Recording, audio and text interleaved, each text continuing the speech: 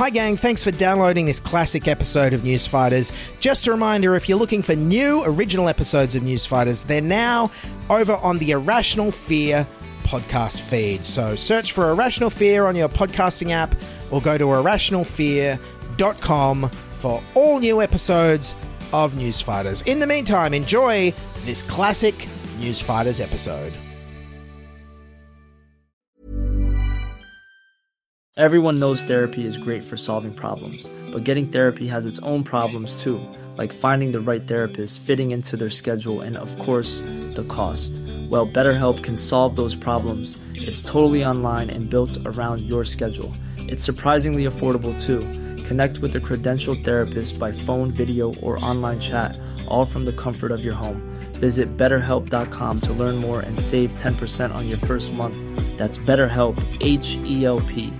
I'm Sandra, and I'm just the professional your small business was looking for. But you didn't hire me because you didn't use LinkedIn Jobs. LinkedIn has professionals you can't find anywhere else, including those who aren't actively looking for a new job, but might be open to the perfect role, like me. In a given month, over 70% of LinkedIn users don't visit other leading job sites. So if you're not looking on LinkedIn, you'll miss out on great candidates, like Sandra. Start hiring professionals like a professional. Post your free job on linkedin.com/people today.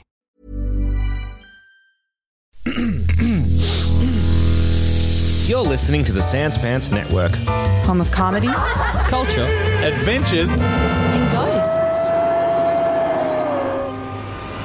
This is News Fighters, where we fight the news so you don't have to. With Dylan Behan. Yes, hello everyone. Welcome to episode 103 of Newsfighters for Friday the 29th of April, 2022. I'm your host, Dylan Bain, the Prime Minister Sogavare of news comedy. Now, it's probably no surprise to anybody that this week I'm, of course, talking about the third week of the Australian federal election campaign. Yes, to quote Bon Jovi, ooh, we're halfway there, please make it stop. Or something like that. Anyways, with half the campaign over, I figured it was a good time to check in on how the network TV photo op pun coverage is going. And let's start with coverage of the day after the French President Emmanuel Macron was re-elected and Scott Morrison decided to visit a French bakery for a photo op to make some macaron biscuits and croissants on camera. Let's see the très bon puns. Bon appetit! Scott Morrison is delivering election sweeteners up and down the East Coast. Making one French favourite while congratulating another. But if you think making macarons is difficult, There we go. healing relations with a Macron will be trickier. Scott Morrison calls that criticism half-baked. Mercy, buffoon journalists. But not to be outdone, I think the absolute best pun run of the election so far has to be when Scott Morrison had a photo op without any questions at an outdoor fishing and camping shop on the New South Wales Central Coast to announce a $20 million for fishos, boaties and campers, whatever that is. Roll the puns. The Prime Minister fishing for votes. Today he's fishing for votes. Scott Morrison hoping to lure more Australians to vote for the coalition. The New South Wales Central Coast, Mr Morrison hoping voters take the bait. Winning over the public can require a bit of bait. Hoping voters would be taken hook, line and sinker by his announcement. By casting $20 million. Casting for the votes of weekend warriors. Although he wasn't keen to be on the hook for any questions on the pledge. Yes, tune in tomorrow before these puns are fin. But of course, the absolute biggest story of the campaign this week has been the absolute shock that a man who left his house in 2022 in Australia somehow caught COVID. Why, the media just couldn't believe it could happen. Tonight, an election shock. Anthony Albanese tests positive to COVID-19. Good morning. Anthony Albanese's election campaign has been dealt a blow. Anthony Albanese's election campaign is in turmoil. Well, certainly testing times for the Labor campaign. Albo in ISO. Fighting infection and the election from his living room. Australian electioneering entered a phase never before experienced in our 121 years of federation, with a political leader forced to campaign online at home. Turns out that's not true, actually, because I believe Malcolm Turnbull spent most of the 2016 election campaign online, but he was just on his phone checking his share portfolio and Cayman Island bank balances. Anthony Albanese, of course, finally got COVID because he had literally just been caught on camera bragging about how he hadn't caught or COVID yet. The positive result hours after an aged care visit. Yesterday, confessing to aged care residents in Nowra that even he couldn't believe he dodged it. I've been very lucky, I've got to say. A lot of my colleagues, a lot of parliamentarians, because we mix and go around. But so far, cross fingers. The pride before the fall. The media speculated this wouldn't be the end of Albanese's campaign, however. The Labor leader is isolating at his Sydney home for 7 days. He's in isolation in his Marrickville home. But he's now planning to carry out more appearances via radio, TV and online interviews. You know, potentially Zoom press conferences. Yep, back to the world of Zoom for Anthony Albanese. Yeah, not sure what's worse for Albo, getting COVID or trying to do Zoom meetings on Australian NBN underneath the flight path in Marrickville. Both are pretty bad. Of course, the media tried to portray this as being a major setback for Labor, but even everyone in Labor was like, nah, this is a good thing. This evening, the ABC has spoken to several MPs within Labor who say that this will have an impact or could have an impact on their campaign, but will not be detrimental. His frontbench team has stepped in to run the campaign events, adamant that the development could end up being a positive for Labor's electoral fortunes. Anthony Albanese is still in isolation. Does that hurt his campaign? Some people are arguing somewhat cynically that it helps him because it gets him out of the limelight after that bad first week. Well, I think it's a positive for our campaign. Yeah, when everyone in Labor realised, oh, you mean voters will get to see more of Jim Chalmers and Penny Wong for a week, they were like, Albo, just rest up, mate. Stay home another week if you have to. Just take your time. Take your time. Even Scott Morrison seemingly welcomed the Labor team stepping up. I welcome the comparison between my team and the Labor team. Yeah, I bet Scott Morrison was like, oh, some of Labor's front bench team haven't even had to resign in scandal after assault allegations or anonymous donation and rorting corruption scandals. Why, they're not fit to be in government. They don't even know what being in government's about. Towards the end of the week, however, Scott Morrison did seem to miss his opponent being on the campaign trail. Albo's out of ISO tomorrow. Have you missed him? Well, I'm looking forward to him rejoining the campaign. He's had a pretty quiet week. I remember when I was in ISO, I had a very busy week, attending quad summits and doing all those sorts of things. Oh, come on, he's been out there, he's been Zooming. God damn, I'm sick of Australia's stupid workaholic culture. You can literally get leave shamed by our Prime Minister for taking time off sick when you become infected with the novel coronavirus. Can't anyone just take a break? And I don't mean going to Hawaii in a national emergency. That's different. I mean when they're sick. Anyways, back to the campaign trail, and of course it wouldn't be a federal election campaign without former Prime Ministers hitting the hustings. And last weekend, John Howard was out in his former seat of Bennelong. Now, John Howard is 82 years old now. There's no denying he's gotten on a little bit. And I think there's some signs that he's not really paying attention anymore. In fact, I think he might have completely lost touch with reality. Have a listen to this. Scott Morrison, a man who's demonstrated a mastery of the detail of government. Yeah, not sure what drugs John Howard is on there, but I would certainly like some. Also, former Labor Prime Minister Kevin Rudd was out on the campaign trail this week, and he said this. 少了%. Yes, something in Mandarin. Cheers. Thanks, Kevin. We all know you're kind of bilingual. Thanks for showing up to show off once again. Also hitting the campaign trail meeting constituents this week was our current Deputy Prime Minister and Nationals leader, Barnaby Joyce. Let's see what kind of reception he got. Meanwhile, Nationals leader Barnaby Joyce was the subject of a roadside verbal onslaught yesterday. Barnaby, Let's go. Wow, I haven't heard that much beeping since I watched Kitchen Nightmares on TV in America. Are we sure Barnaby wasn't pulled over by Gordon Ramsay there?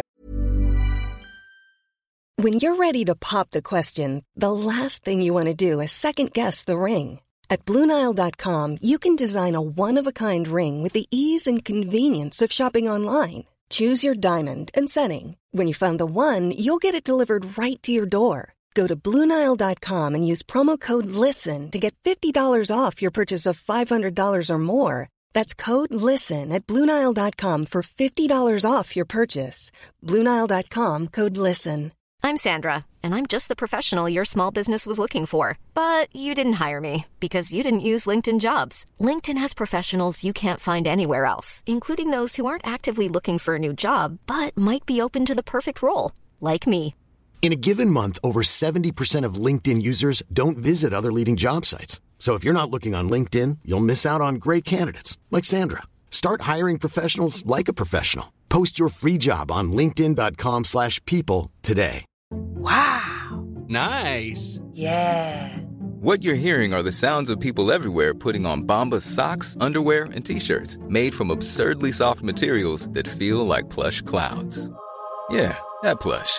And the best part? For every item you purchase, Bombas donates another to someone facing homelessness. Bombas. Big comfort for everyone. Go to bombas.com/ACAST and use code ACAST for 20% off your first purchase. That's bombas.com/ACAST. Code ACAST.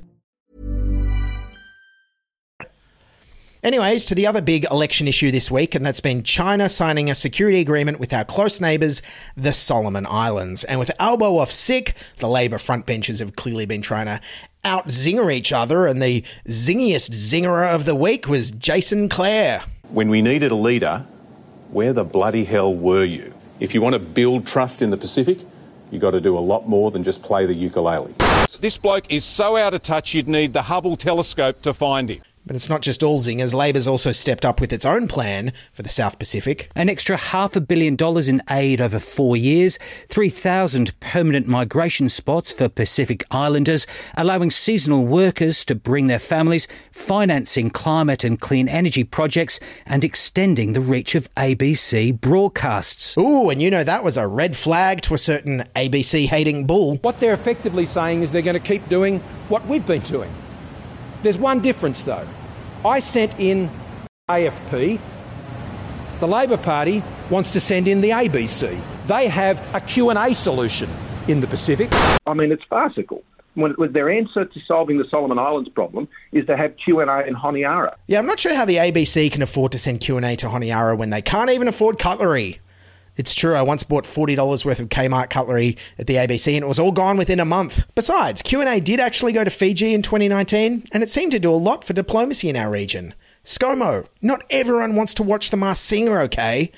Even though hopefully that'll be the only TV show I see you on next year, strumming your ukulele. Unless, of course, MasterChef finally does Curry Week for kleptocrats. Now, of course, the Liberals are claiming that the timing of China signing the deal with the Solomons is all some kind of big election-interfering conspiracy. Karen Andrews effectively asserting Beijing deliberately dropped the announcement in the election's second week in order to cruel the coalition's chances. Why now? Why right in the middle of a federal election campaign? I mean, we talk about political interference and that has many forms. Wow, okay.